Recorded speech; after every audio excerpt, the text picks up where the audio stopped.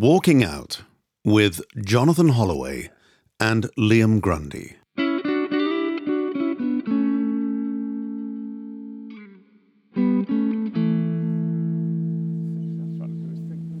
Who's that then?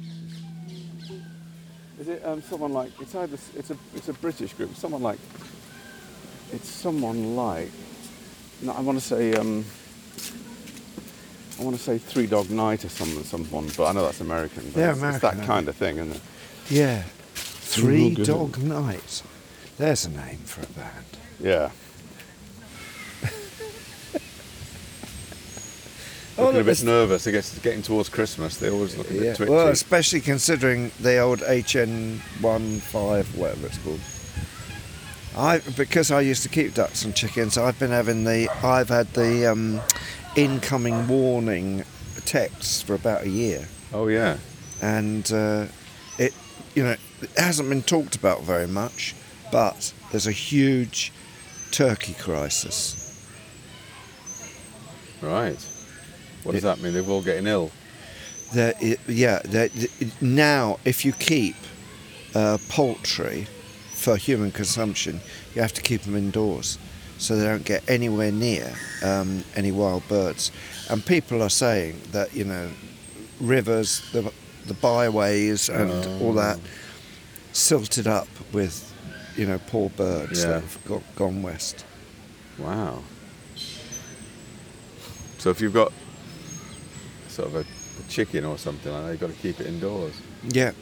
Well, there was a previous bird flu crisis a few years back, 5 or 6, 7 years back, and I did have to cover the bird enclosure with tarpaulin so that they wouldn't get any droppings from the wild birds. Wow. Yeah.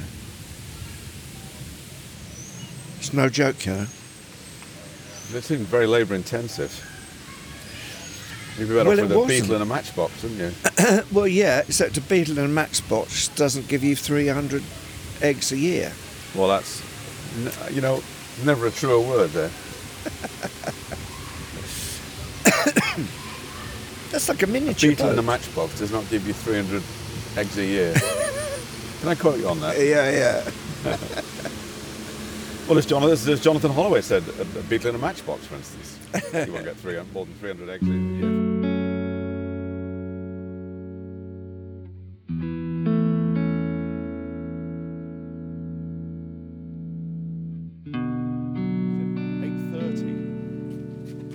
So I looked at my watch, it was just gone 8:25. Oh, I see. I said, oh, right. So I thought I might sit in and wait. Yeah. We opened at 8:30, so I said, okay. So, so I went in at 8:30. I'm feeling tired already. I said, where's the balcony? And he pointed to a raised area with tables and chairs on at the back of the room. So I said, thank you very much. Yeah. So I sat down there for a minute. Yeah. And he was stood round the other side of the place, and another person standing, waiters. Yeah. So I so I got up to her, I said, is it self-service? And the guy said, yes. So I said, right, okay. Oh, is that really all you said? Yeah. I just can't believe you quite let that go. I said, okay. So I went to get the stuff. Yeah. And I sat down. I started eating it, and then a couple of the guys from the band, they came and sat down. And the guy who was obviously in charge came over and said, everything all right, gentlemen? Everything fine? I said, yes, it's all very well. It's all fine. He said, you're actually sitting in the area we don't use in the mornings. It's that table, which the table was behind us, that table towards, and then those other tables towards the wall. This table we don't, this is, in a way you're making more work for us. So I said, I'm sorry. I said, I didn't see a sign or anything. I was just told the upper area. He said, it's no trouble. All I've got to do is take some clean cutlery from that table and then put it onto this table. So it's really no problem. So I said, "Oh, that's great." I said, "I thought I thought we'd done something wrong for a minute." No, he said, "No, it's you know, it's no problem." I said, "Okay, well, thanks very much." But obviously, I felt terrible. I thought, what have I done? I'm just bemused by the fact that he managed to get so much mileage out of it. Yeah. So, so I got in the car and I just burst into tears. Did you really burst into tears? A feeling of self-loathing. So this is dramatic effects. Well, right. Okay. Read it as you may. Yeah. Right. Okay. I just thought, how can I drive through a screen of tears? How can I see where I'm going? How can I drive through a screen of tears? How can I see where I'm going? Yes, don't keep doing this.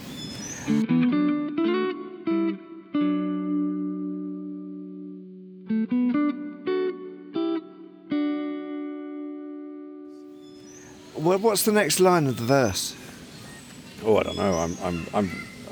You see, this is an actual event that happened. I'm not ready yet to immortalise it in song. Oh. You all right? Yeah. Yeah. Look at that bird creeping around there. What is that? What's that called? That's a cormorant.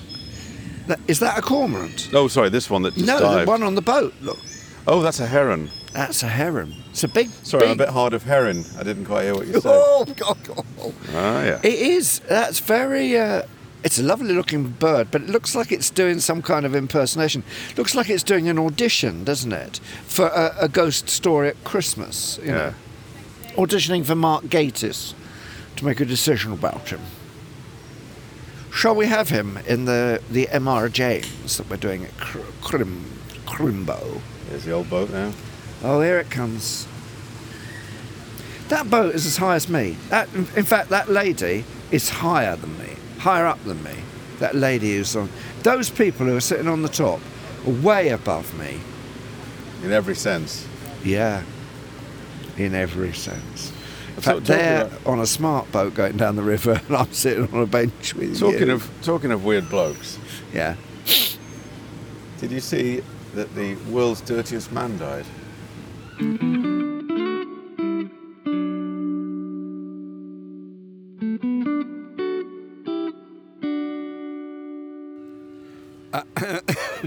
you read about that? Okay. How are we defining dirty? He never washed.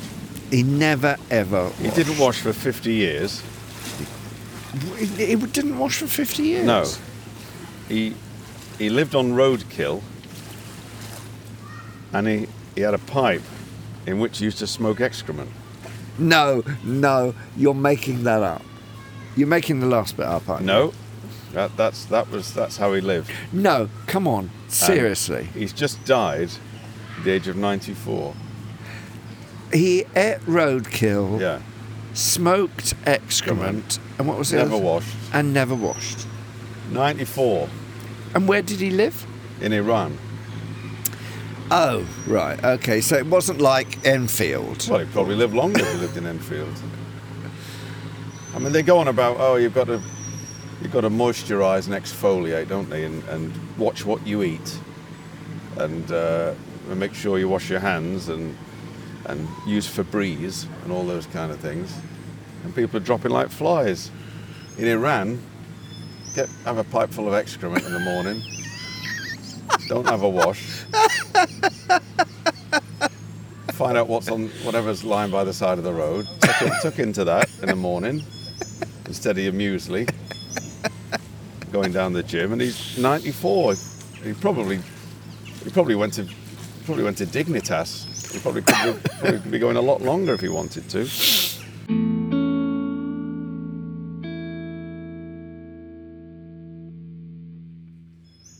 I'm not saying it's a lifestyle that you want to adopt. I'm not saying, but I'm just saying. What I am saying. What are you saying? Is, it's worth thinking about, isn't it? Yeah, it's worth. It's an alternative. I suppose that's what I'm saying, isn't it? It's an alternative. Yeah, it's an alternative state of well-being. Oh, there you go. Oh, he had a few. There you go. I'm just looking at the thing, and Yeah, he had his first wash. That's what did him. Oh, that's what did him in, having a wash. If he'd have carried on not washing. What, does it actually say that? Yeah, it says, the headline reads, Yeah. World's Dirtiest Man, would that be great, wouldn't it? You might know my dad. Oh, really? Was he? Oh, he was quite well known. He was the world's dirtiest man. Oh, well. Or, listen, darling, I think it's time you met my parents. My father's a bit of a strange cove. Let's Once you get to know him, he's all right. Oh, why? What's wrong with him? Well, he's the world's dirtiest man. Must he come to the wedding? I'm afraid so, Petunia.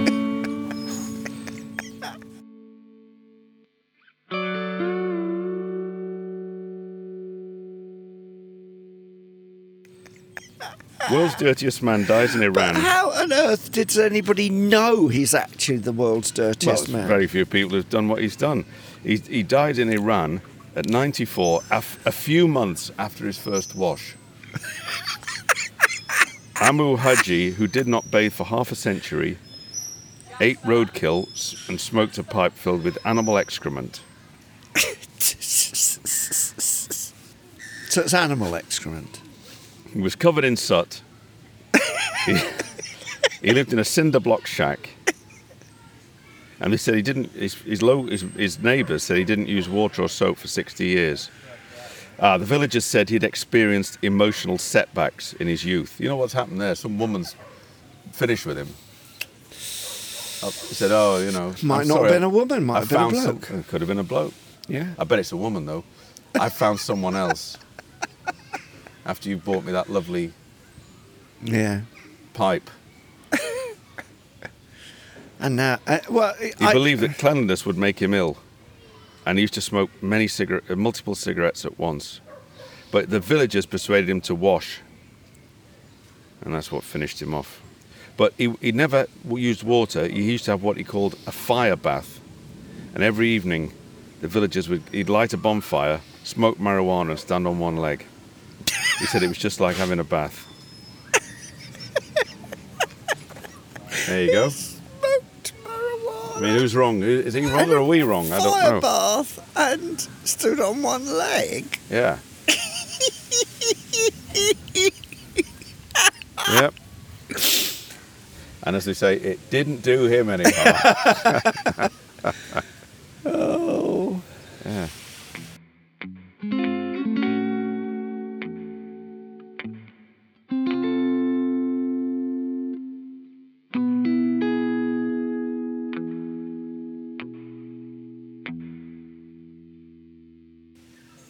Something to aim for, that, isn't it?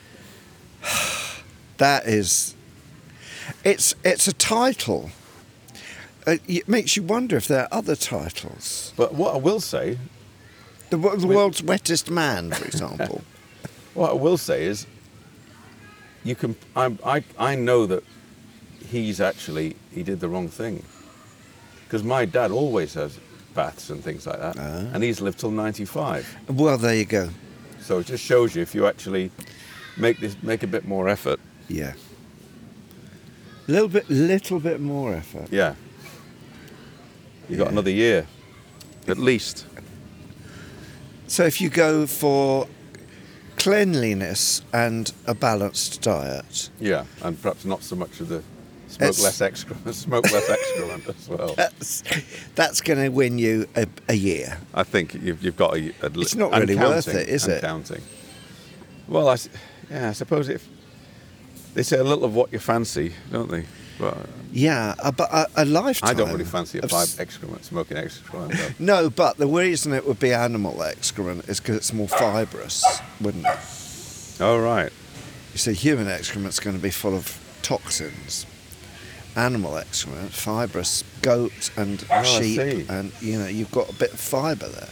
It's probably better for you Yeah, than tobacco, because tobacco's carcinogenic. exactly.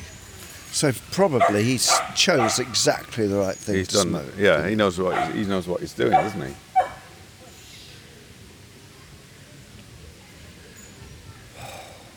at that river. Isn't it fantastic? Yeah. It's like a huge, like the Mississippi or something, isn't it? It's fantastic. Mark Twain. Yeah. It is. Wow. What's this floating down? Oh, it's a big Canada goose. Walking Out with Jonathan Holloway and Liam Grundy, with music by Liam Grundy, a Fruit People production.